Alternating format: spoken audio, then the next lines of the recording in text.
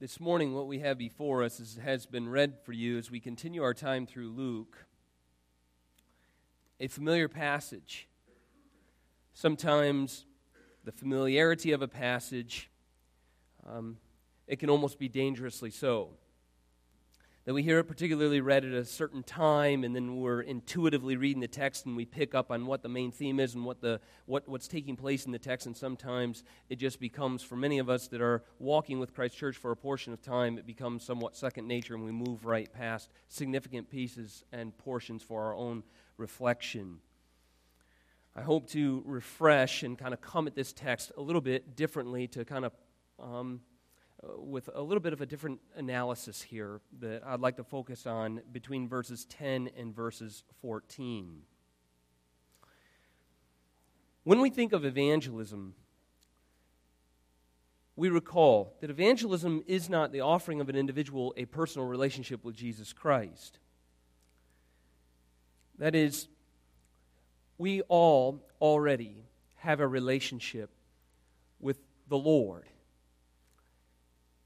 The distinction is between, will we have a good, redeeming, and saving relationship with the Lord, or will we be those who have a relation to Him, not His brethren, not the children of God. That is, we remain at enmity with God.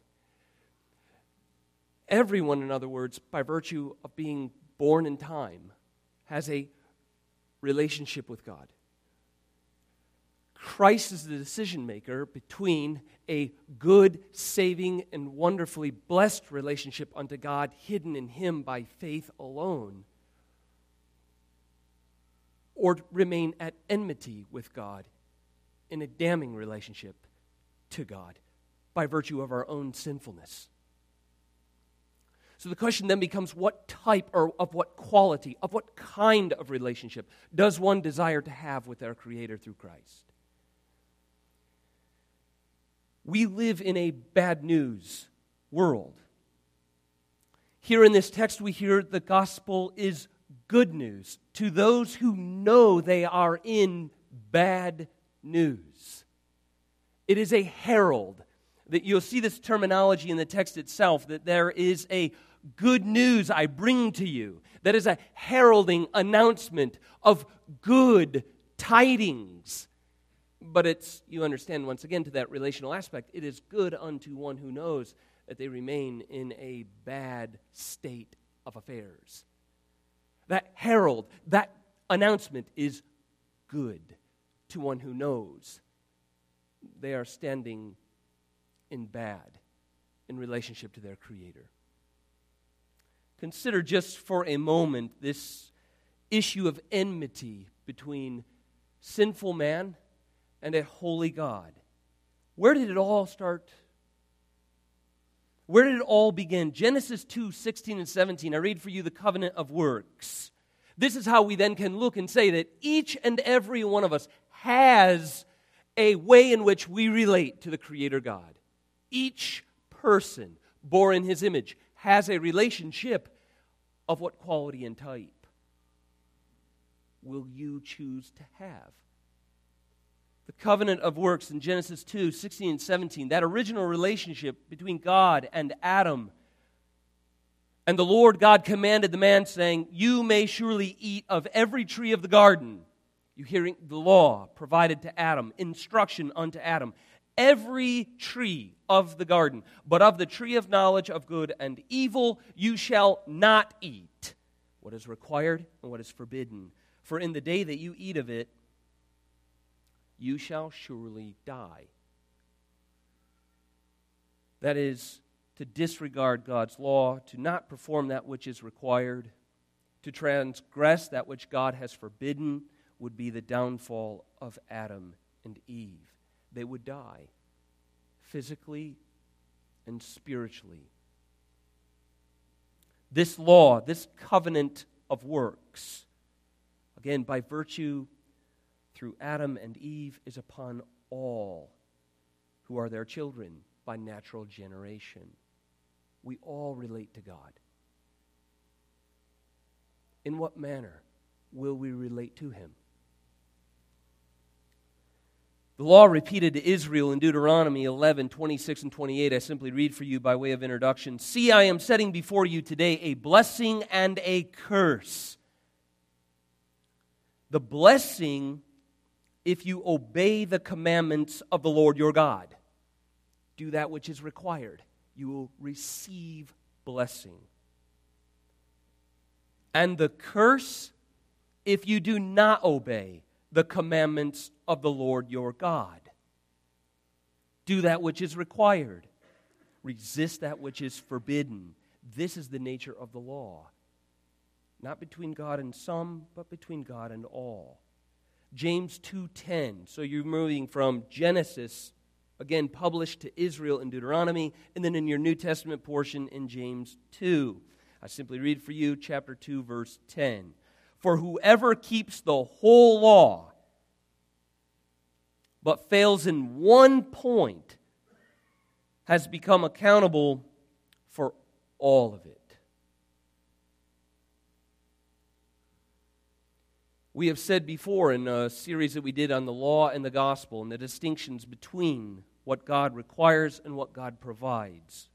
I simply refresh your memory by calling to account that God does not, as evidenced here from the covenant of works, from it being republished to Israel in Deuteronomy, or as James makes clear, even after the ministry of Christ preaching the law himself, God does not grade on a curve.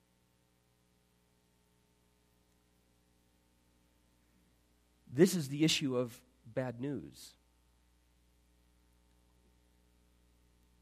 So all the more important, if God does not grade on a curve, and He didn't in our parents, in Adam and Eve either, that the day that they ate, so surely did they die spiritually. And all of their children thereafter, by natural generation, remain in that same estate. Relate to God in enmity with Him. All the more important is this text then I put before you this morning, that heaven comes forth in Luke chapter 2 and issues a good news announcement to you. It provides to you a herald, a glad tidings. And you notice in the text, it is a great or a glad tidings that is of a great joy that will be for all of the people. This is the good news announcement to those that understand they are in a bad news world. Look, if you would, with me at the portion of chapter 2, verse 10 and 11.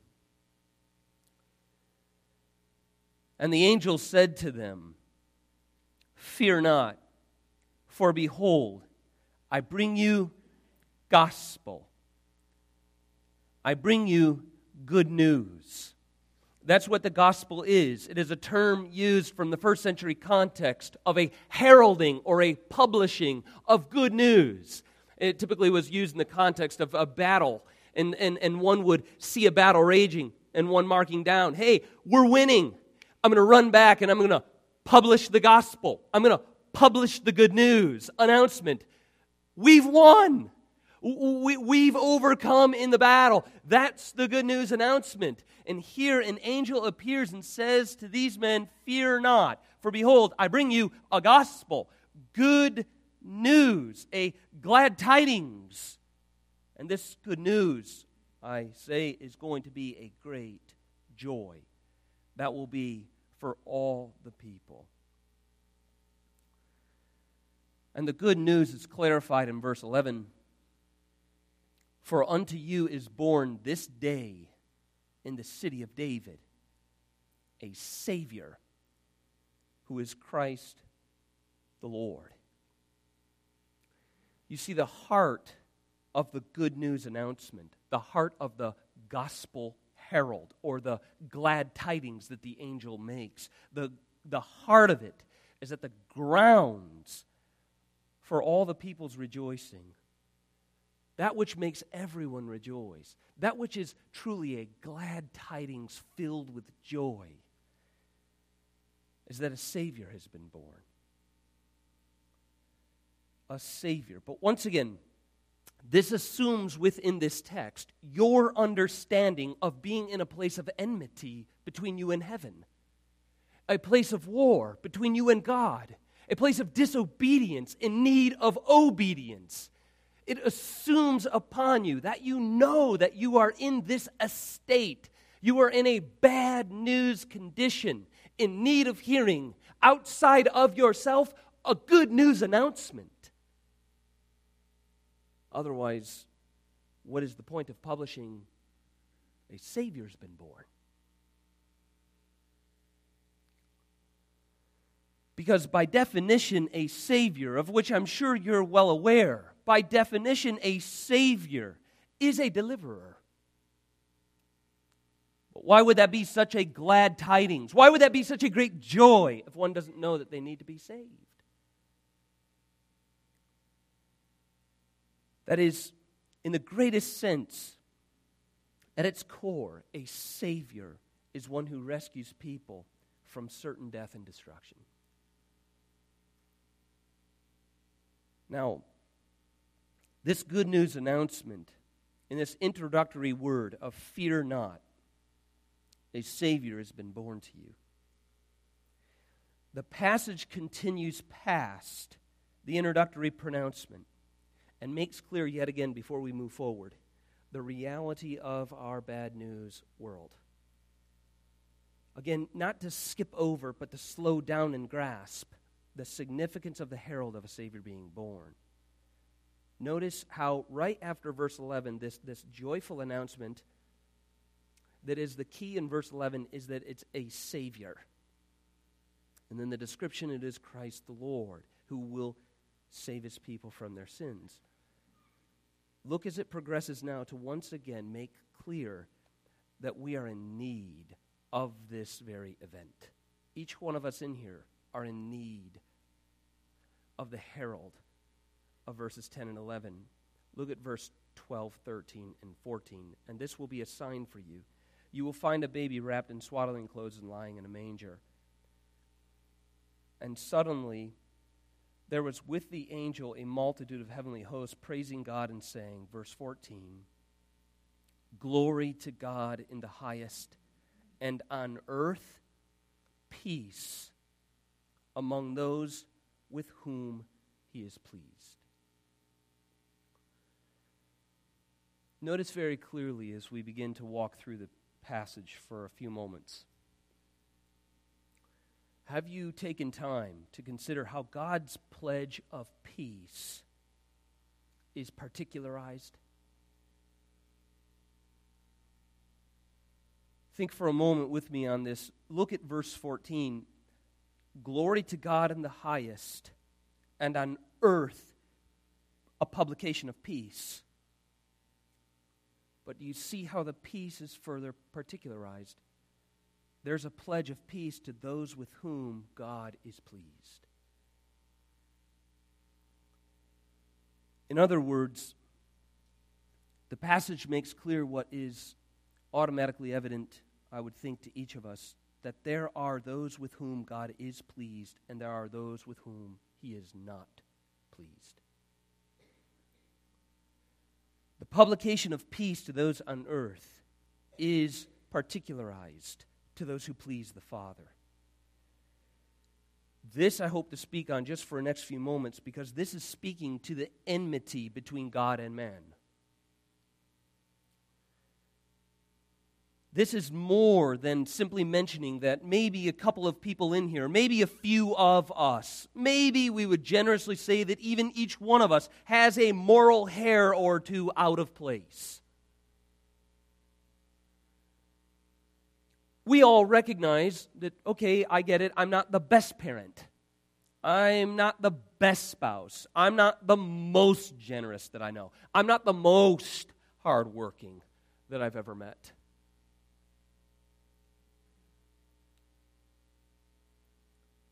But this is not what this text is describing, that just you need a better form of you to be the best. But rather, this is a particularized comment, once again, that God does not grade on a curve. and his holy justice cannot be adjusted to suit any one of us. There was, perhaps you saw it, and I can't tell in my own heart if it should be made much of or should just completely disregard it and roll your eyes and move on. I'm not sure. But perhaps you saw there was a mega pastor speaking to a congregation a week ago or so that had made mention that God broke the law for love. That God violated his own law because, like a parent, he saw his children were in dire straits underneath the weight of it. And like you with your own parent, and played upon the sympathies of a human experience. You know, if your child fell and got injured, would you take time to worry about the speed limit and saving them and rushing them to the hospital? Would you take time to worry about all of those little things? You know, and of course not. That'd be nonsense. Throw the kid in the car, floor it, get there fast as you can, save their life. Well, analogy is drawn. Same with God. He sees, like a parent, his children in trouble underneath the weight of the law. And I want you to get fired up and join me in thinking, God broke that law to save you. He broke his own law for love. And whatever it is, thousands of people cheering and clapping. And the Orthodox all fall dead. That's not the heart of the good news announcement, that God broke the law for love. No, we ourselves are not the epicenter of God. We're not his total focus and affection, that he accomplishes all things for our glory. And certainly as we look at the good news announcement, how would it be good that he sent a Savior if he could arbitrarily break his own law? Or, put it in context, this individual saying to the church that God would sin in order to save, which undercuts his holiness, his sense of justice, what he even performed in Christ, which is the announcement here that a Savior has been born to you. That's the good news. Not that God violated his law, but that he provided a lawkeeper. This is the good news announcement. He cannot adjust his holiness and sense of justice to suit our needs. So this morning, in our text, the most important question that I'd like to focus on for the next few moments, the most important question I think here in this passage, and I'm asking you to attend with listening and then follow through and see if I picked a really weird question or I picked one that you would agree with me is a very pressing and important one here as we examine it just for a moment. And I want to read verse 14 one more time and then give you my question I'd like to explore for the next couple of moments. And verse 14, look real carefully with me for a moment. Glory to God in the highest, and on earth, peace among those with whom he is pleased. This then provokes in me this question to pursue with you this morning. How can one be pleasing to God in order that he/she may achieve peace with God? So one more time, if God is publishing peace, the pledge of peace goes out, but particularized to those who are pleasing to him. That is, without being pleasing to him, we will not have his peace. Or we will not be at peace with him without being pleasing to him. Do you see? So then let me ask the question one more and then I proceed. How can one be pleasing to God in order that he may achieve peace with God? Is the question of the good news announcement this morning. I want to do two things in answering this question. It's a little bit different than I normally do if I guess I do something normally. And hopefully there's some sense of rhyme or reason or pattern to, if you've come for a portion of time to Redeemer, there's some method to the madness that you can follow. This method might be a bit different this morning, but I think it's pressing that we consider it. I want to answer this question by considering two answers that we might give to the question, how can one be pleasing to God in order that he may achieve peace with God? The first question that I want to pursue, or answer that I want to pursue, is the typical but wrong answer.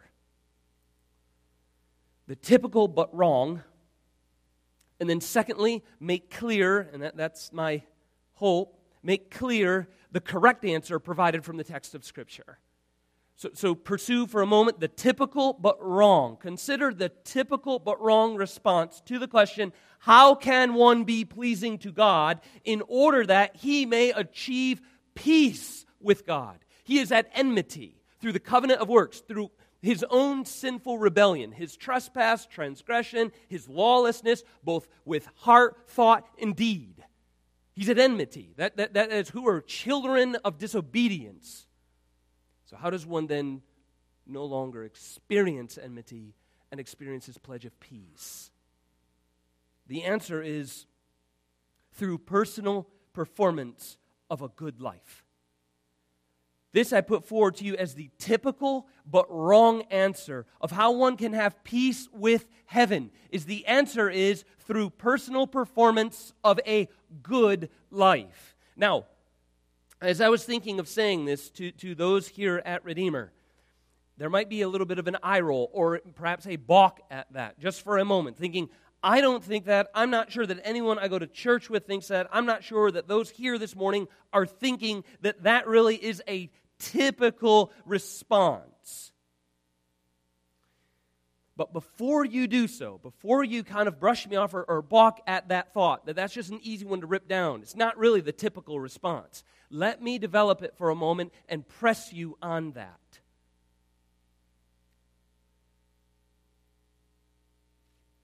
That the answer is how I have peace with God is through personal performance of a good life. I would put forward to you that this answer, and here's my key distinction, whether verbalized or not,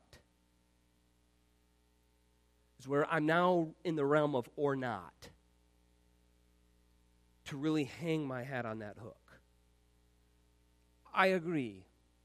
I don't think many of us verbalize it. But I still find that to be a typical response of the nonverbal kind. This answer, whether verbalized or not, is one in which multitudes of people,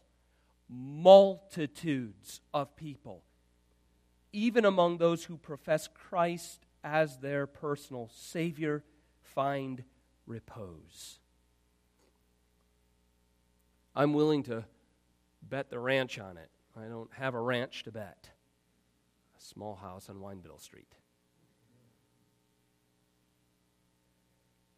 But I'm convinced by our own shared human experience and condition, multitudes of people find repose in that response, non-verbalized. That their peace with God is through personal performance of a good life lived.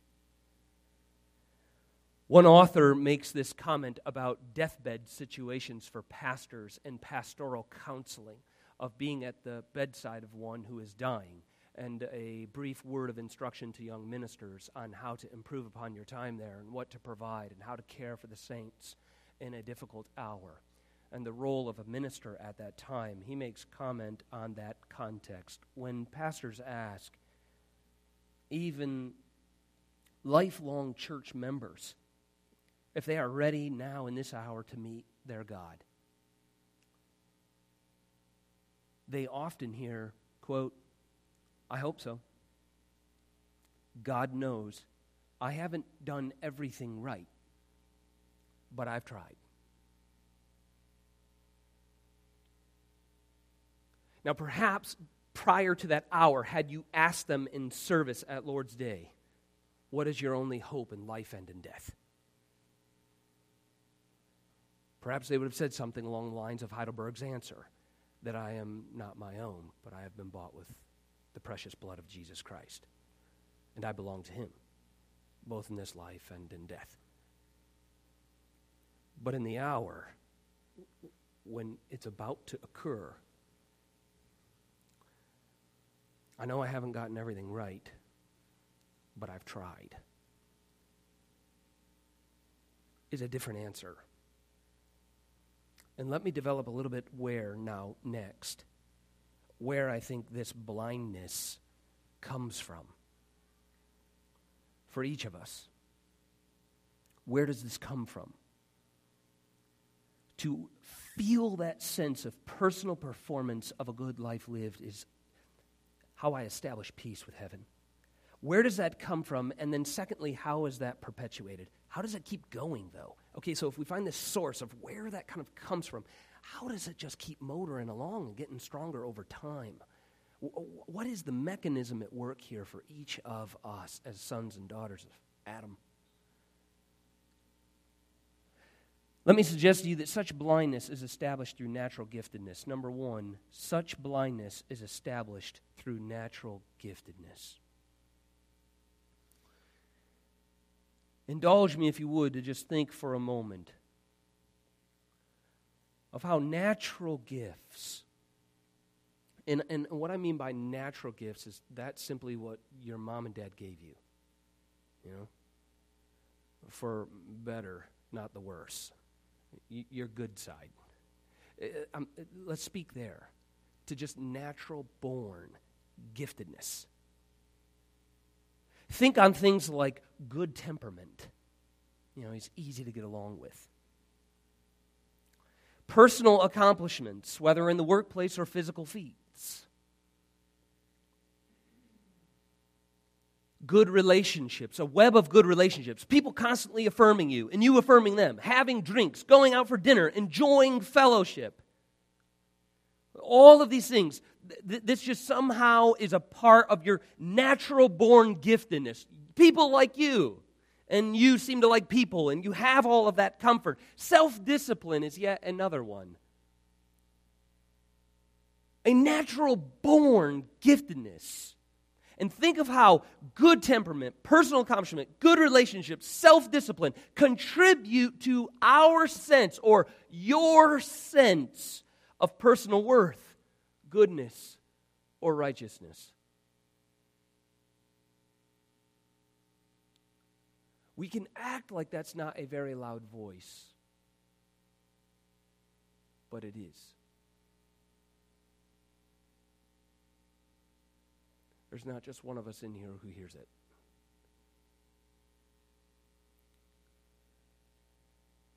Moreover, press yet a little further on this idea of, I hope so. God knows in this hour, I haven't done everything right, but I've tried. Natural gifts speak and fortify that sense of personal worth and goodness and righteousness. Moreover, the exercising of these natural gifts. Now, consider yourself a person of good temperament, easily agreeable. Personal accomplishments.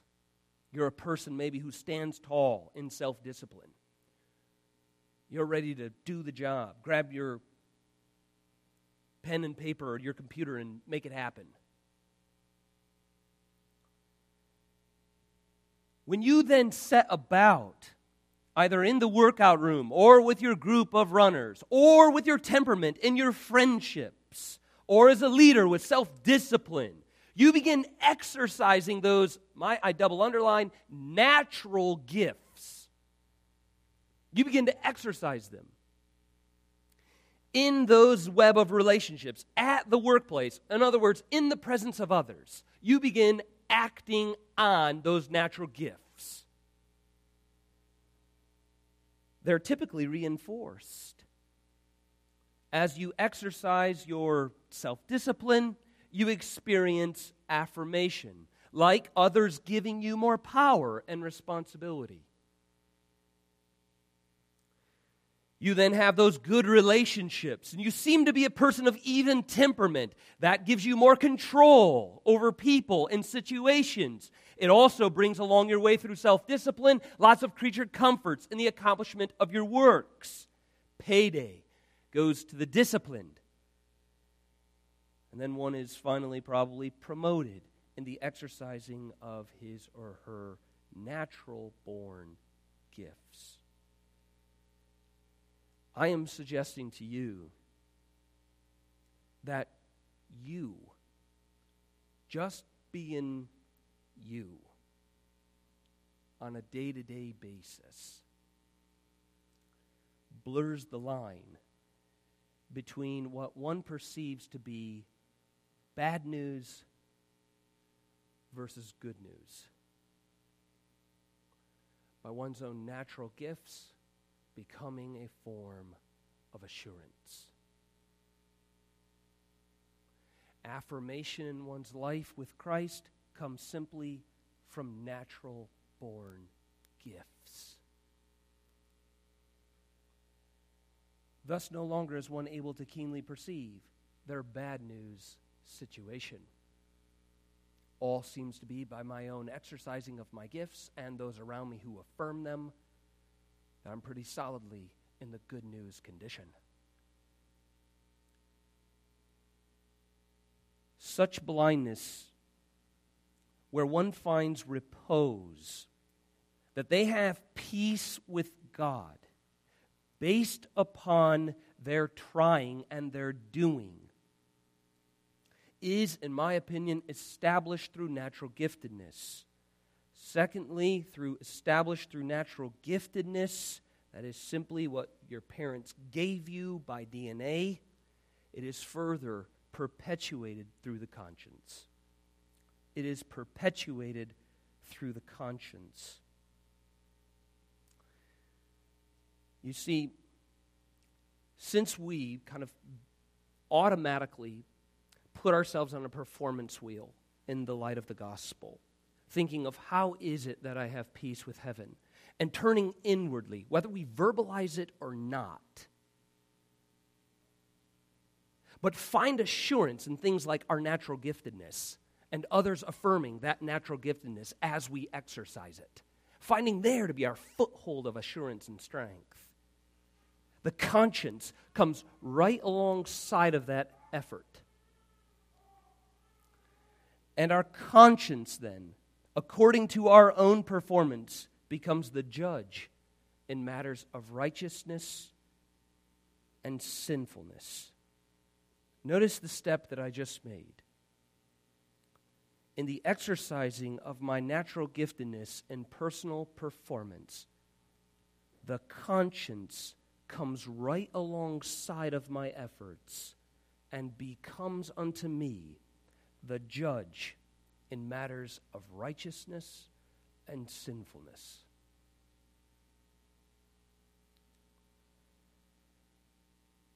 But consider this: the conscience perpetuates our blindness.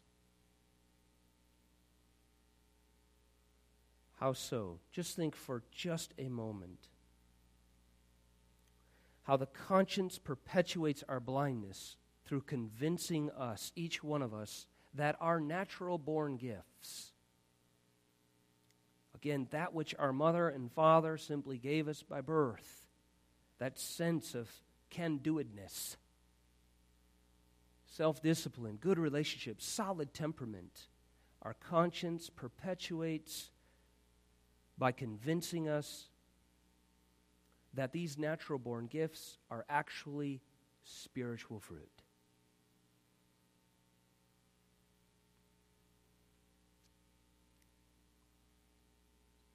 Once we begin to look within for assurance, our conscience perpetuates our blindness. We are simply self-examining. We look within, being persuaded by ourselves about ourselves.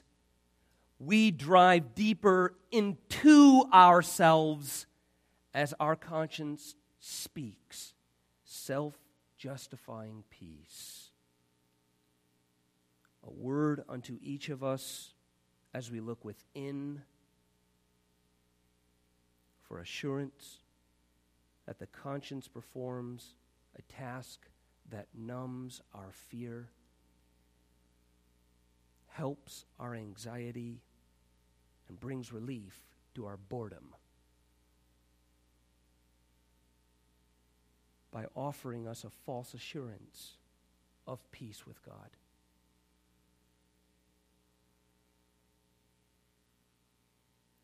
Where we must be careful that self-discipline is not confused with spiritual discipline,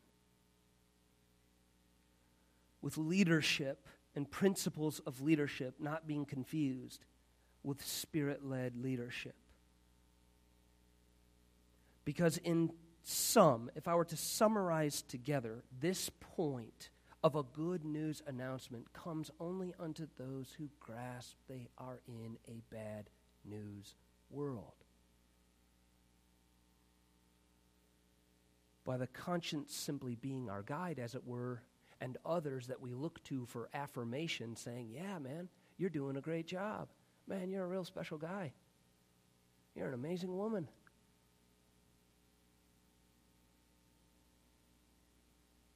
The vicious cycle of self-justifying work never ends. Well, I just need to be even better next time because I really earned that person's approval by being good this time. And we just perpetuate a vicious cycle of seeking self-justifying good news from nothing more than physical attributes. Speaking false assurance in our life. We are blinded into believing that we have peace with God through personal performance by confusing spiritual fruit with nothing more than natural aptitude. So we might not step back and verbalize something. What I would suggest is that answer that multitudes of people find repose in. We might not say, how do I become pleasing to God in order that I might achieve His peace? I might not then verbalize through personal performance of a good life. Because I know that doesn't gain me an A+ in Sunday school. But I might turn deep within and rejoice over people recognizing in my life and affirming by giving me power, control, comfort, and promotion of self, anointing nothing more than my natural gifts as a form of spiritual fruit, and therein offer myself false premises of peace with God.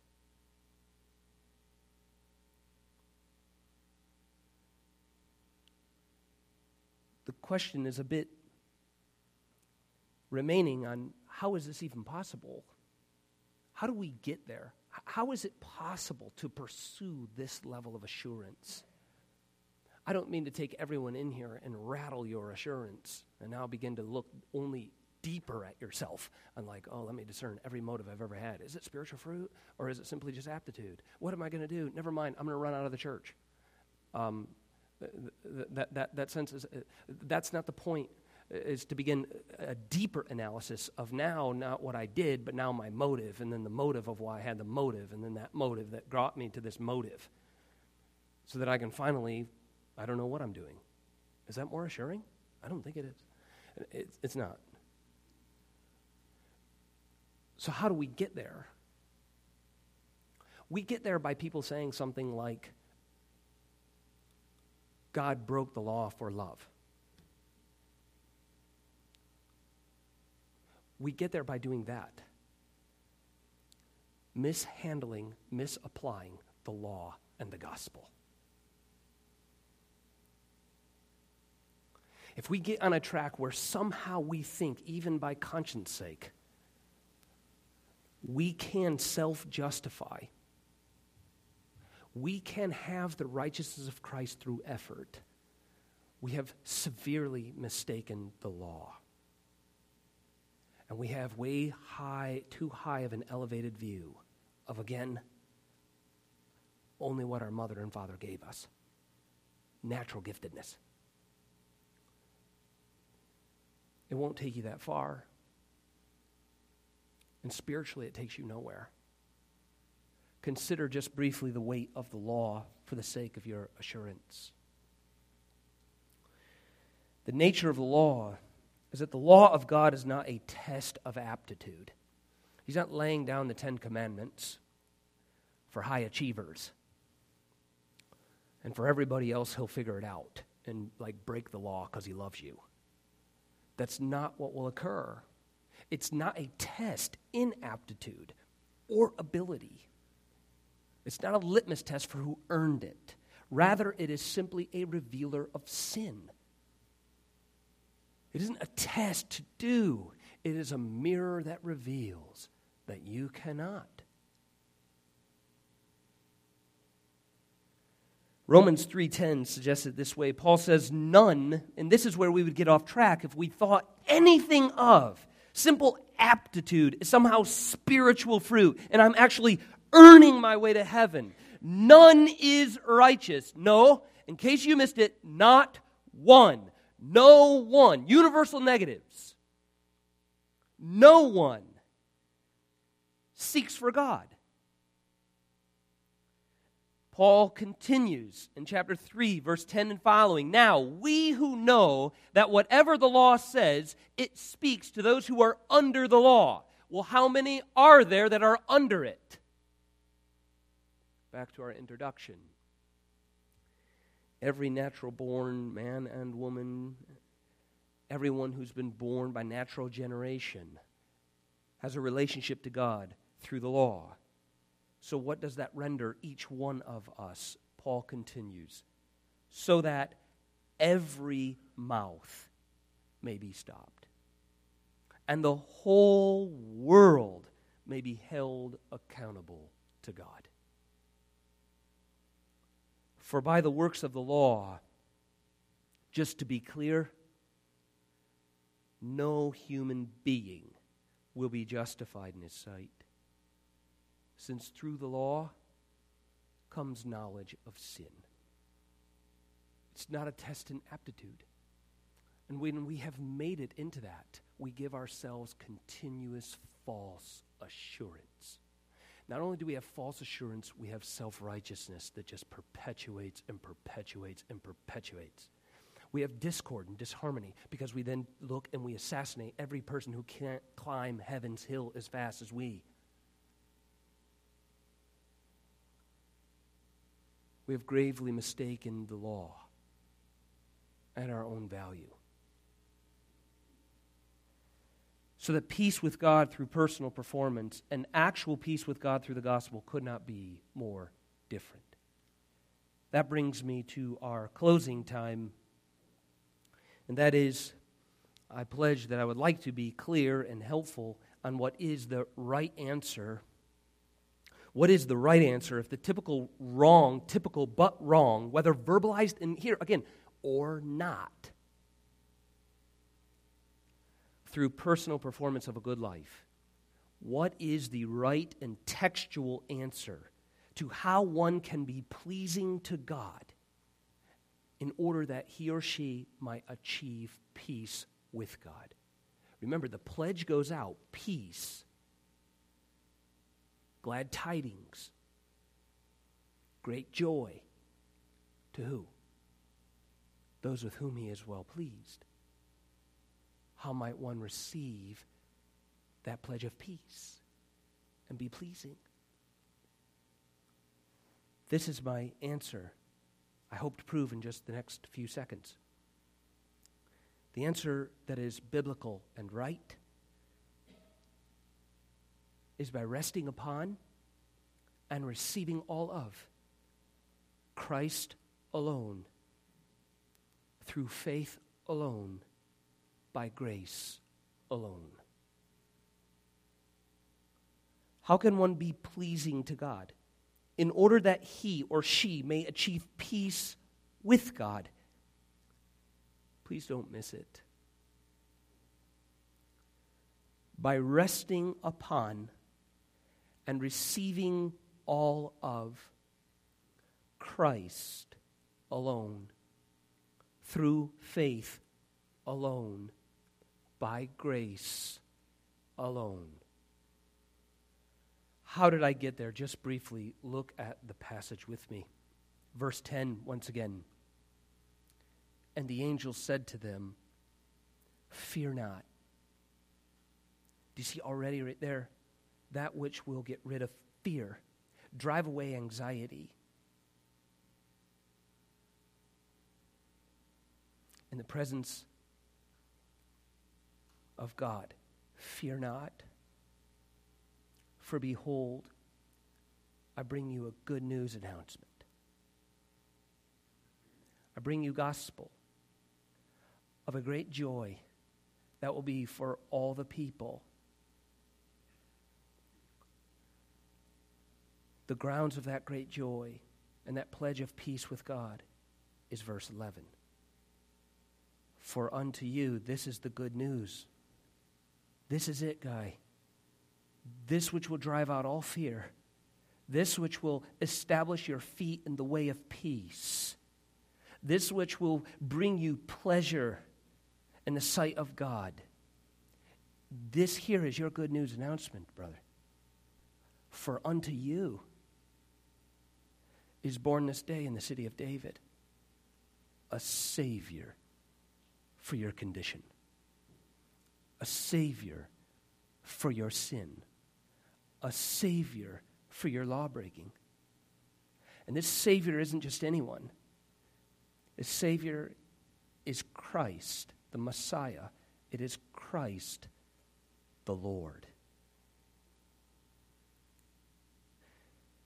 Verse 14, glory to God in the highest, and on earth peace among those with whom he is pleased.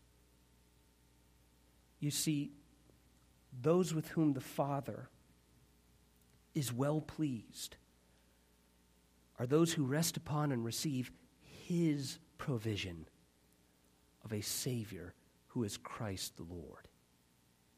See, that's God's provision. That's why from the provision of verse 11, he publishes a statement of peace. That's how one has peace with heaven. That's why he can say to those on earth, peace.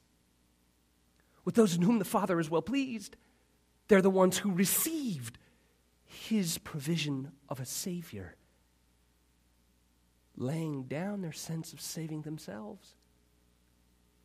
That which drives out fear and establishes your feet in the way of peace is Christ the Lord.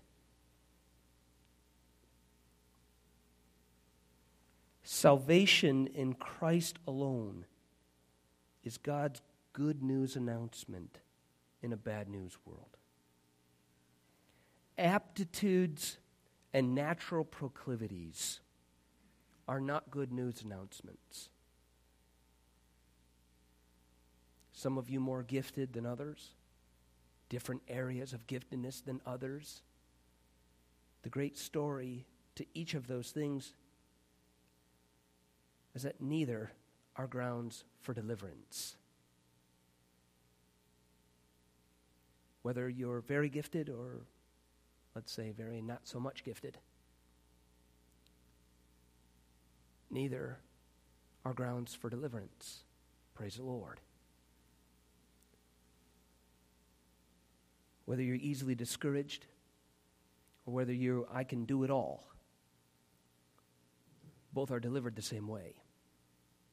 Not through yourself, but by looking away from yourself and unto God's provision of a Savior who is born this day in the city of David, who is Christ the Lord. Romans 5:1 I conclude with. God's pledge of peace is only unto those who are well-pleasing to him.